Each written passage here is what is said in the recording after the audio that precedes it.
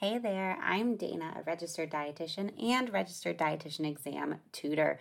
And this is my podcast where we go over all of the questions that have been posted to my Facebook page, Registered Dietitian Exam Study Group with Dana, over the past week. And we not only chat about the answers, but why are they the answers, as well as answer any questions that students have posted on the page throughout the week.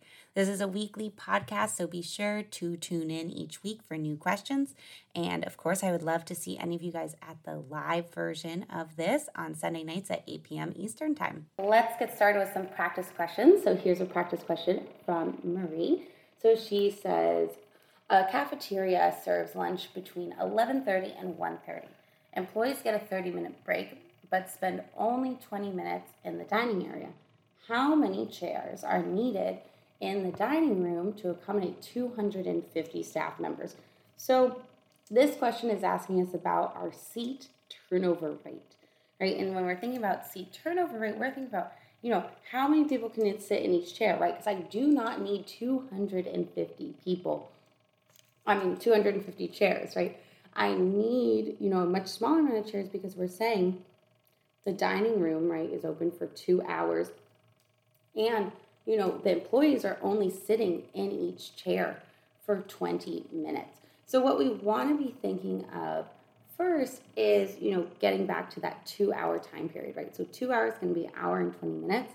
And we're saying, okay, how many of those 20-minute blocks are in that hour and 20 minutes? And so if we do that we're saying, okay, that is 6 kind of times where people are coming in. And then if we're saying, okay, we have 250 employees, we kind of have like those 6, kind of 20-minute blocks in this time period, that's if we do 250 divided by 6, that's going to get us 41.6, and we can round that up to 42. Because what we're saying is if I have 42 chairs, right, and then we're saying, okay, and with each chair, right, we're going to be being able to fit, our 6 people in them, right, because there's 6 rounds of eating, then that's going to allow us over this 2-hour period to sit 250 people. So again, on that math, we did 120 minutes divided by 20 minutes per eating period. We said that's 6 kind of, times we can eat. We divided the 250 people across those 6 times, and we said, I need 42 chairs to accommodate everyone. Okay. Next one, we have a question that I really like, and I have a similar one in my classes. So it says, which menu items generates the most profit? And then it's giving you the different menu items, the units sold, selling price, raw food cost, and our prime cost. And so it's a little bit difficult to kind of explain on the audio, but when you're getting these types of questions that we're seeing a table and you're like, oh my God, I am not excited about this. What you want to do is you want to remember your financial terms vocabulary, right? So the first thing I would be doing with this one is saying, okay, I'm looking for profit, right? So what is my profit, right? That's my selling price minus my raw food cost. So I would quickly find that, right, for each one. So like for lasagna, the selling price is $3, and then our raw food cost is $1.34. So for my lasagna, each one, I'm making a profit of $165, and they're telling me I'm selling $1,500. So I would do 165 times 1,500, right? And that's telling me I have $2,475 of profit for the lasagna. Okay, then I would do the vegetable chili. So it sells for $125 minus the cost of 57 cents. And again, this is all from the table that's provided. That gives me a profit of 68 cents per unit. I sell 100. So that is $68. Okay. Then for my hamburger, I sell it for $2, but then the cost is 90 cents. So I make $1.11 on each one. I sell 400. Multiply that, I make $440. Okay, and then I have my enchilada. I sell it for $3, and I sell it for $3. And then I have $1.14 of my cost. And so I'm going to be making $1.86, and then times my 100, I get 186. So this one, what you want to be thinking of is, again, you're looking for the profit. So the one that's making the most profit, right, would be that lasagna. Even though, I'm not having, a huge, as much profit per item, right? So it's 165 per item in profit versus the enchilada is going to be 168, right? In total, I'm making the most profit off that one. If this question was asking you, which singular item is making the most profit, then it would be the enchilada. So if we're looking at this question from, all together, what makes the most profit, it's going to be the lasagna. But if we're asking ourselves, which single menu item, right, if I only sold one makes the most profit, it would be the enchilada. So definitely look at that wording. Okay, next one is another one of my favorite questions to ask because we have to use algebra, which I know you guys all love. So this one says, a business pays off 4% of its income as rent, $1,200, 70% towards labor costs, and $2,500 towards the monthly expense. How much profit does this business make? So again, this is another great financial terms one. It's kind of the theme of this lesson. And we want to remember, okay, profit, right, is going to be my income minus my cost. And this one is what I like to call like a puzzle question because they're giving you one piece of the puzzle, right? I don't have total income, but I do know, right, that 4% of the total income is $1,200.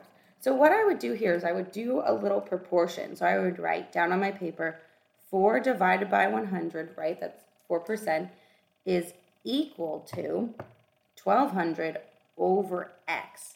Because what I'm saying here is they're telling me that 4% is equal to 1,200 divided by whatever the income is.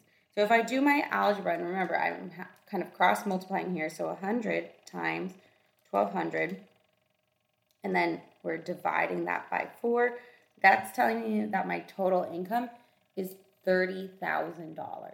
So, right, I have that piece of the puzzle. So if I'm going back to what I'm looking for, where I'm having income minus costs, right, I have my $30,000, right, minus the rent, $1,200, and then I want to make sure I'm putting all the other expenses. So, okay, let me read the question again. A business pays 4% of its income as rent, $1,200. Yep, I'm subtracting that out.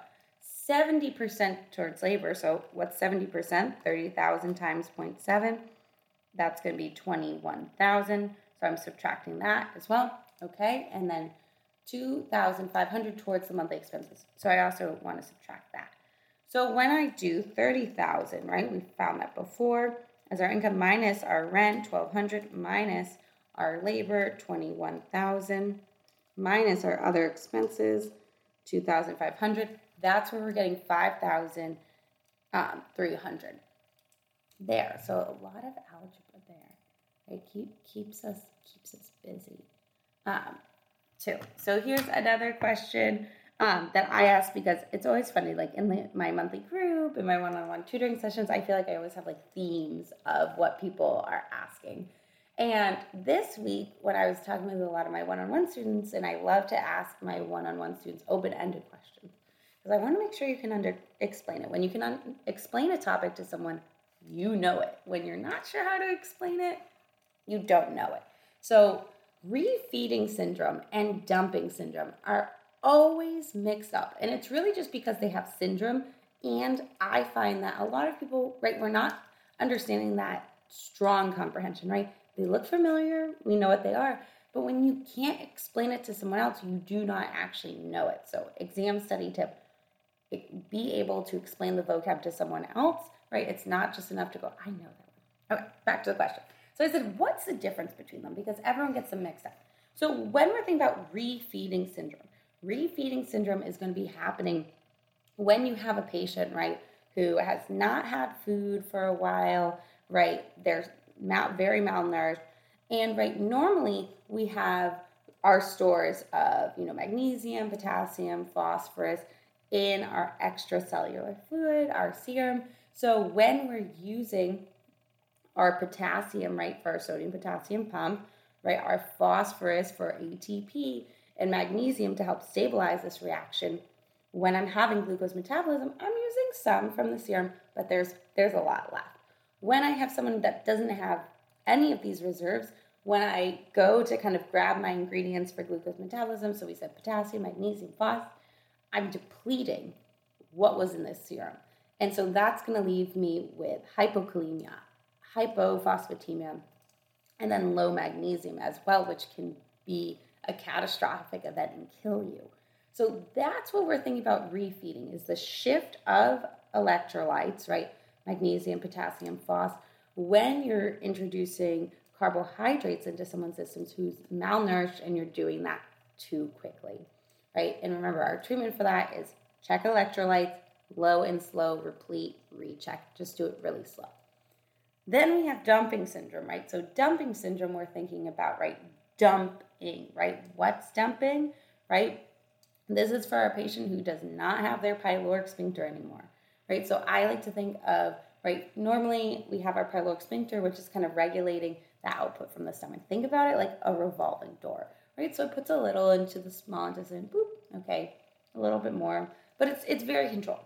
Versus when we do not have a pyloric sphincter instead of a revolving door, it's a slide. So now everything's whooshing into small intestine. Our small intestine, it's like Goldilocks. It doesn't want it too acidic, too basic, too concentrated. It wants it just right.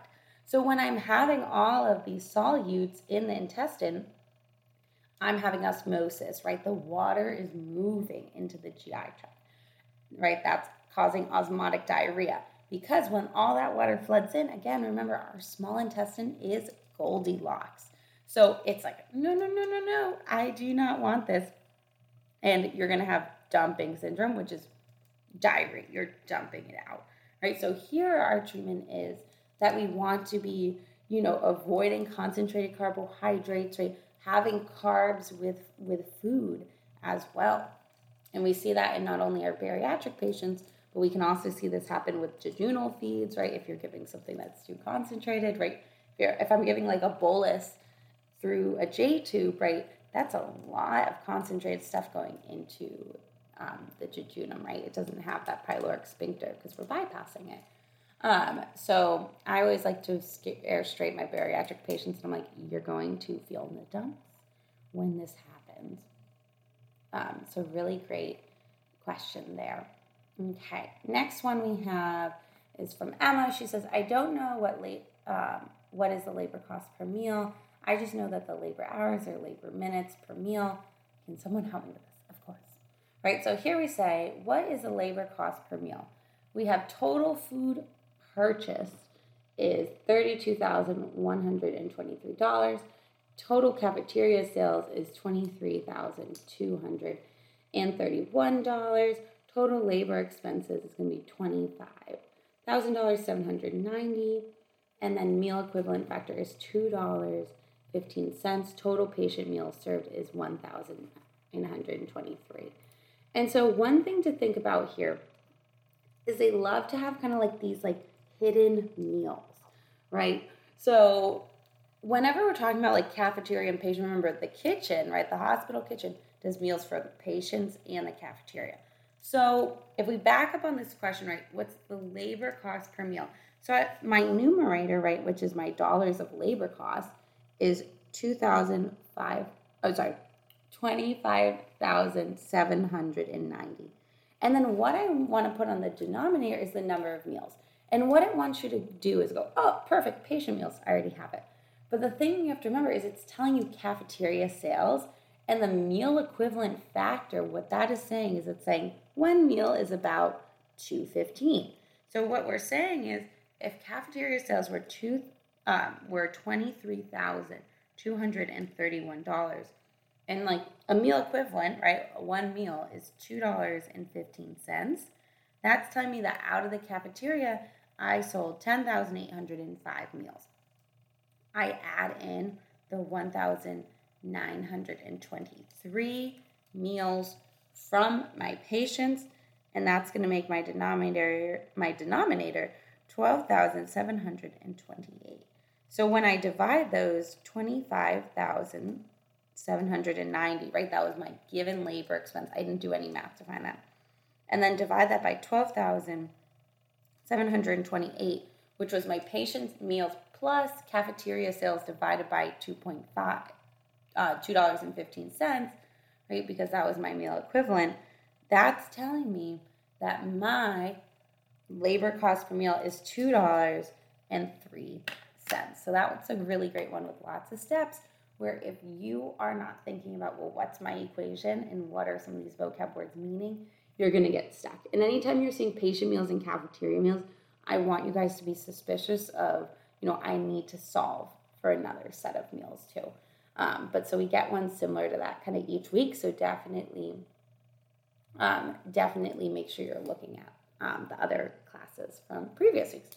Okay, so next one we had a student who said HIV patients are recommended to maintain physical activity 20 minutes per day, 3 times a week. Why? And Amanda answered this one. She did a great job, right? It's saying to maintain muscle mass, right, is a huge reason why we're doing this, right? Because what we're thinking with HIV patients, they tend to get very frail very fast. They're very, very metabolic. And so if you're feeding patients a lot of protein, but they're not moving, you're not going to restore that lean body mass. So we also see this issue too, like in the ICU, because, right, if I'm giving patients a lot of protein, and I'm like, yeah, I'm going to rebuild their stores, and then they're not moving any of it, they're not going to build back that muscle. So that's why it's kind of light, but we're building it back too. Next one is not so much a question, but I was just giving some tips about standard deviation because it tends to be a topic that we get a lot of questions about. And so when we're thinking about standard deviation, I said these, are kind of the main things to know. I said, number one, right, you want to know that the majority, right, of the population is going to be between standard deviation -1 and standard deviation +1, right? Because each one, that population underneath each of those is going to be 34%. So 68% of the population will fall between -1 and +1 standard deviation. The next thing I said, know the percent of the population in each section. So if you don't know what I'm talking about, Google a picture of standard deviation, and you're going to be able to see what I'm talking about, right? We want to be knowing, that's what I was saying, we're the 34 and 34% between our +1 and -1, right? 68% total. And then I said also being able to apply it to the vitamins and minerals. So when we're thinking about the vitamins and minerals, we want to think that the EAR, right, that estimated average requirement is going to be the 50%, right, which is SD0. And then we want to be thinking too that my RDA, which is going to be 97 to 98% of that, what our population needs, is going to be +2 standard deviations too. Perfect. So the next one we have here is, looks like it's off pocket prep. We're saying, how many relief employees do you need if you have 40 full-time employees? And this student was saying, I need help with how to calculate relief workers. I'm so confused with the 0.5 and the 1.55. I thought I got it, but no. And again, this is why you guys should ask questions on the page, because we can help clear this up. So what you want to be thinking is, if I'm asking for total employees I need to cover, I'm going to do 40 times 1.55. Because what that's basically allowing me to do is to save the step from doing 40 times 0.55, right, which is 22, and then adding that back to 40, right? So if I do that, that gives me 62. If I do 40 times 1.55, that's also 62. So it's the same math to get the same answer. So if it's asking you how many total employees do I need, 62, right? I can just do 40 times 0.155. Now, this one's saying, how many relief employees do you need if you have 40 full-time employees? It's just asking about the 40 full-time employees, right? It's just asking about the relief employees. So, and I don't need to add it back to get total. So I'm just going to do 40 times 1.55, and that's where I'm getting the 22. So a lot of the things with math is it's asking us different pieces in different ways, and that's why it's really important not just to memorize the equation, but to also make sure that you're understanding what is it actually asking you. Because if we're memorizing the equation and you get a question like this, you're not going to be able to apply it. So definitely, if math is a trouble area for you, definitely check out the math boot camp. That not only has 2 classes where we're going over all the equations that are on the exam, but it also has a practice question class. So definitely check that one out if that's a trouble area for you too. Okay, next one we have is a question from a student. If a patient was on TPN, had a colostomy, and had poor intake greater than 5 days, what diet or feeding should be given? So this one, is a great question of, kind of trying to put a little bit of a case study on it too, right? So we're saying a patient was on TPN, had a colostomy, and had poor intake over 5 days, right? So this one is telling me, I don't have too much information on here, but let's pretend this was all in the past, right? So currently they're not on TPN, right? So if I have a patient with a colostomy, right, who's not eating, and we're thinking nutrition support, patients with colostomies can definitely get tube feeds. They get tube feeds all the time. One of my big questions that I would want to ask the patient that would help to tell me if I should jump to TPN is, what is the output of that colostomy, right? Are you not eating, but, when you do eat, a lot is coming out? Because what I'm concerned about is absorption, right? If you have a patient with a colostomy or ileostomy, and you're having a large amount of output coming out of that, whether you're eating or not eating, I'm worried that you're not absorbing. So if this patient for some reason is having issues, with the colostomy output, and they're not eating, that would cause me to steer in the realm of TPN. But if their colostomy output is fine when they are eating, right? But they're just not eating for whatever reason, right? And we're thinking nutrition support, you can definitely do tube feeds. But you would definitely want to know about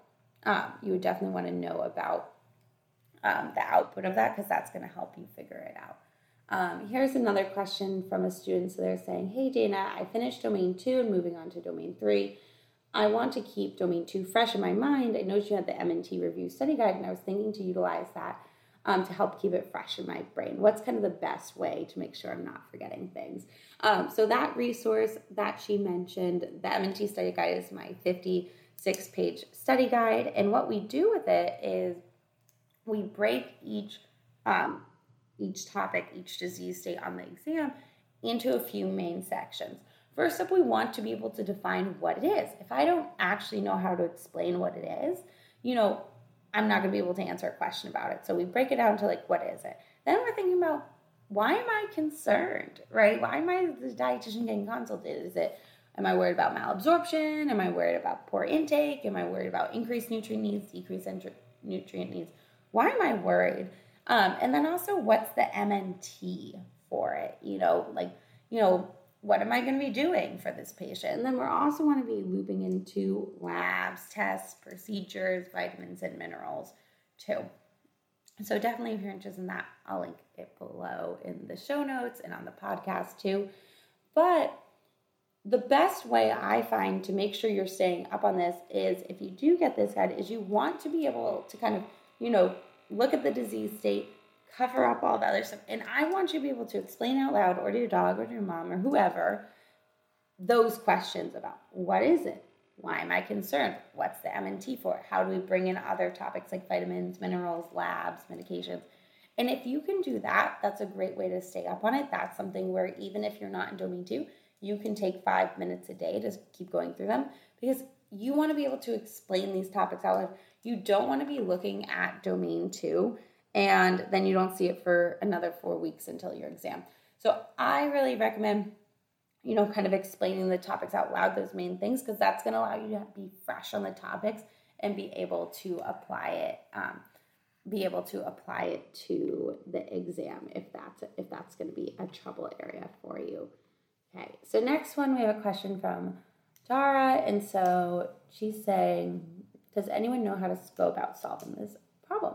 So here's the problem. It says, how much will it cost to prepare these scrambled eggs? Amount made is $25. Cost of eggs is going to be 83 cents per dozen.